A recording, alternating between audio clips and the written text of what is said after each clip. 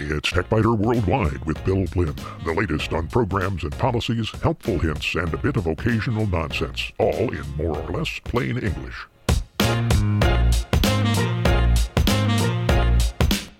Podcast number 793 for the 20th of May, 2022. This week, Facebook users seem to complain about the service frequently, but it's difficult to find a competing service that has all of Facebook's features. Perhaps it's impossible. In short circuits, device drivers are essential. Without them, printers, mice, disc players, and keyboards would be nothing more than expensive paperweights. But device drivers are often the cause of problems, too. The Windows 11 File Explorer sometimes simply stops responding. It's not a problem for everyone, but it is fairly common. The good news is there is an easy fix. And 20 years ago, only on the website, in 2002, I was looking at computer prices from 1982. So let's take a look back 40 years.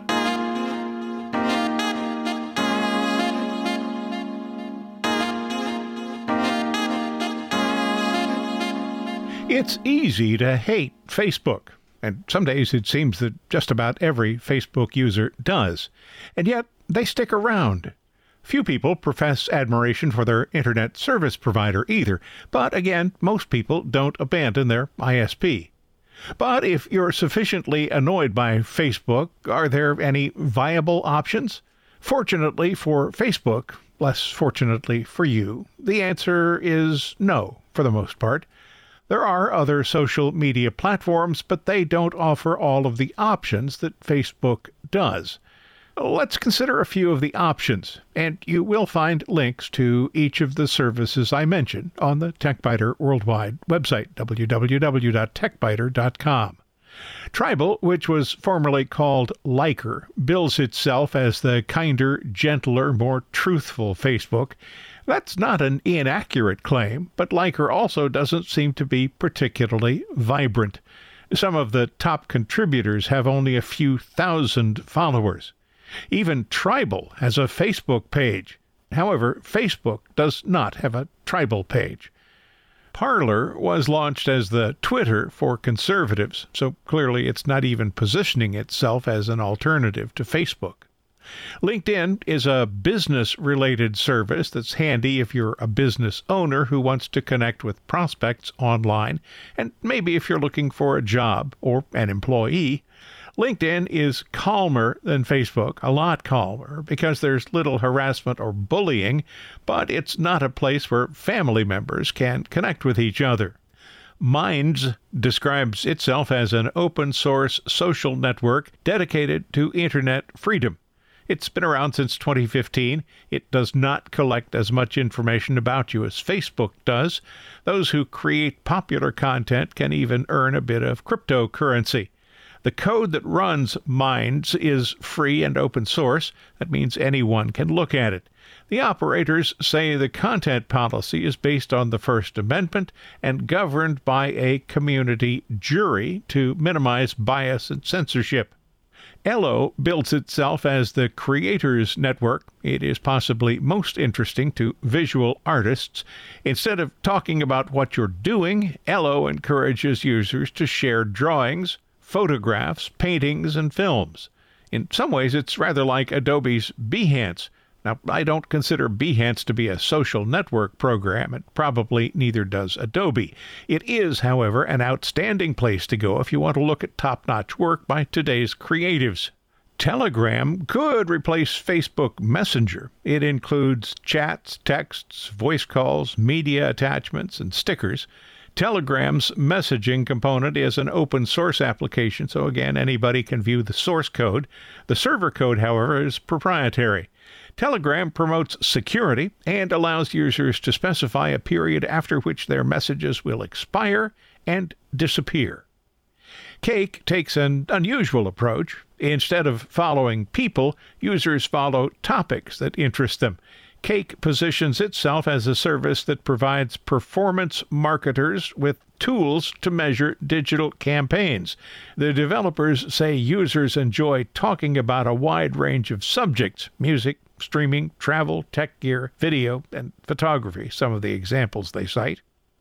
IM is a German offering with a big emphasis on photography. It is less a social media platform than a service that offers stock photos for sale.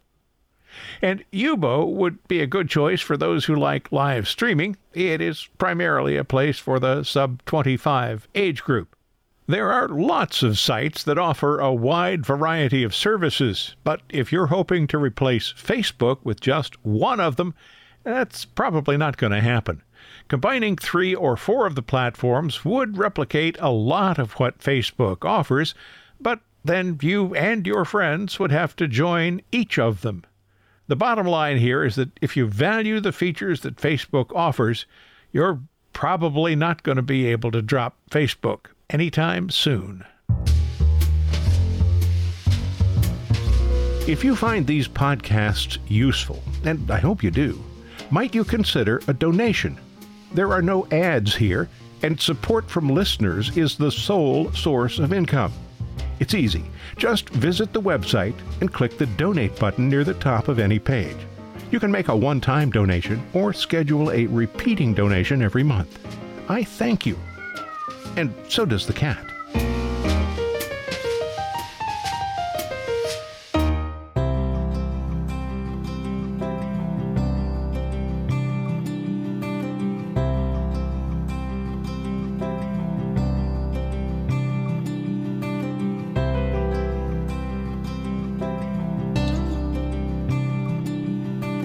In short circuits, when something seems odd about your computer, what do you think of first?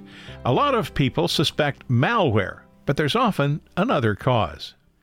Consider this. I've used a Focusrite Sapphire 6 USB device for probably 15 years or so. It's what provides both input and output for Adobe Audition. It provides 2 XLR inputs, but I need only one for the Shure SM7B microphone that I use to record TechBiter Worldwide. The microphone's output is first processed by a Cloudlifter device to boost the low-level audio. XLR connectors are common on professional audio and video equipment. The circular connectors have 3 to 7 pins. They are used for what's called balanced audio interconnection. In my case, 3 pins are used. So I've just mentioned balanced inputs. That implies there are also unbalanced inputs.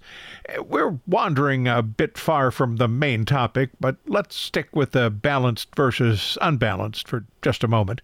The primary difference between balanced and unbalanced is that balanced audio has less risk for unwanted noise. Unbalanced audio connections can pick up humming or buzzing sounds.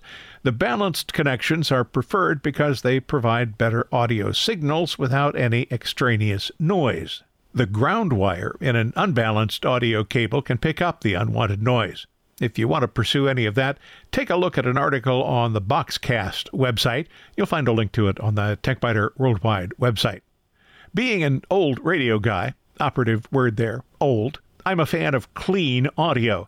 So I start with a good microphone, the Shure SM7B, that has a good presence effect when I speak close to it, the Cloudlifter to increase the level enough for it to be usable by professional audio equipment, the Focusrite Sapphire 6 to provide phantom power to the Cloudlifter and digitize the audio, and then Audition to process the whole thing. Everything has worked very well for many years, but there were problems when I updated the computer. The old computer ran Windows 10, the new computer runs Windows 11. In general, device drivers that worked with Windows 7 or Windows 8 will work with Windows 10 or Windows 11, but generally is not always. I found that the audio included some low-volume ticking sounds. Unexpected noises were present on playback. I looked around and there was no bomb ticking. If I still had a 2.4 gigahertz portable phone connected to a landline, I would have suspected interference from that, but we haven't had a landline for years. So maybe it was the mobile phone that was on the desk. Moving the phone further away from the microphone and even turning it off didn't eliminate the problem. Additionally, there was always a thump sound from the speakers when Windows played one of its standard alert files. I was about to open a support ticket with Focusrite, but decided to check for a device driver update first. The primary Focusrite driver hasn't been updated since 2018, but the website offered a download for Focusrite USB 4.65.5.685.exe. That's the USB driver. Aha! After downloading and installing the new driver, the problem with the sounds disappeared. Playback from audio applications such as MusicBeat improved, and audio recorded from the Shure microphone was once again clear and clean.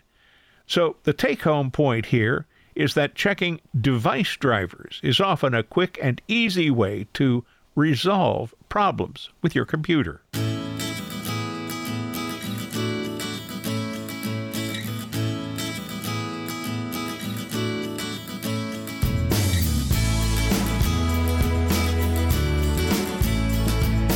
Windows 11 includes a new feature with the File Explorer, one that nobody wants. Occasionally, it just stops working. Fortunately, there's an easy workaround that seems to be effective. The issue isn't particularly serious, just annoying. I usually have at least one instance of the File Explorer running. When it stops responding, it can cause other applications to stop responding too. Sometimes it takes a bit of fiddling, but usually it's possible to kill and restart the process. I have a file called restartexplorer.bat in a directory on the desktop, but I can't get to that file if Explorer has crashed. Control-Alt-Delete usually fails too in a case like that, so it wasn't possible to get the Task Manager to open either. I even had to perform a power-off hard reset once, and I hate to do that. Then I found that using Alt-Tab to switch from one running application to another still worked. I could close each running application and then reboot, but that turned out not to be necessary in most cases. And it seemed that the File Explorer hadn't really crashed, it just became unresponsive for some reason. This might have been the result of a conflict with one of the applications, because the Explorer usually became responsive at some point as I was closing applications on the way to a restart. Then I could just reopen the other applications that I'd closed and get on with things. But I wanted to find a way to eliminate the problem. Microsoft always tells users to run dism/online/cleanup-image/restore health and sfc/scan now when they report a problem like this. The Deployment Image Servicing and Management Module, DISM, checks Microsoft's online system file store and downloads any files that have been updated. The System File Checker, SFC, examines system files for corruption and replaces any files that have been damaged. There are very good reasons to run DISM and SFC regularly, but the probability that either of these will identify a problem that's causing the File Explorer to hang is negligible. Microsoft will also recommend that users try running in safe mode to see if they can replicate the problem. I consider that to be both useless and illogical because the File Explorer problem occurs so infrequently that it might be necessary to run in safe mode for a week or more, and even that wouldn't provide a definitive answer. Well, then you should uninstall any recently added hardware or software. Well, it's unlikely that that'll do anything more than just waste a lot of time and create a considerable amount of frustration. Other suggestions include updating Windows to the most recent release or uninstalling the most recent update. Okay, both of those seem like simply grasping at straws. Go forward and see if that helps. If not, go backward. You might even be told to perform a system restore. Oh, no! This violates my primary directive, which is never do anything unless you know exactly why you're doing it. If you encounter this problem, go ahead, run DISM and SFC from the command line as administrator, and then either wait a week or so to see if the problem persists, by the way, it probably will, or make one simple change to the File Explorer's options. Press the Windows key, or the Start key, then type File Explorer Options, and select the Application File Explorer options from the Start menu. Make sure the General tab is selected, Change the Open Explorer 2 setting from Quick Access to This PC, and although it will have no effect on the problem we're trying to resolve, you may also want to turn off Show Recently Used Files in Quick Access and Show Frequently Used Folders in Quick Access. Then click the button to clear the File Explorer history. Click OK to close the dialog box. So will this really resolve the problem? Well, as I said at the outset, probably. I haven't seen it for several weeks. Prior to making the change, it was something I did encounter once or twice a week. So I think this has resolved the problem. Maybe. Possibly. Probably. I hope. You won't need to turn anything off to read 20 years ago on the TechBiter Worldwide website, where you'll find that I was looking back 20 years from 2002 at computer prices in 1982.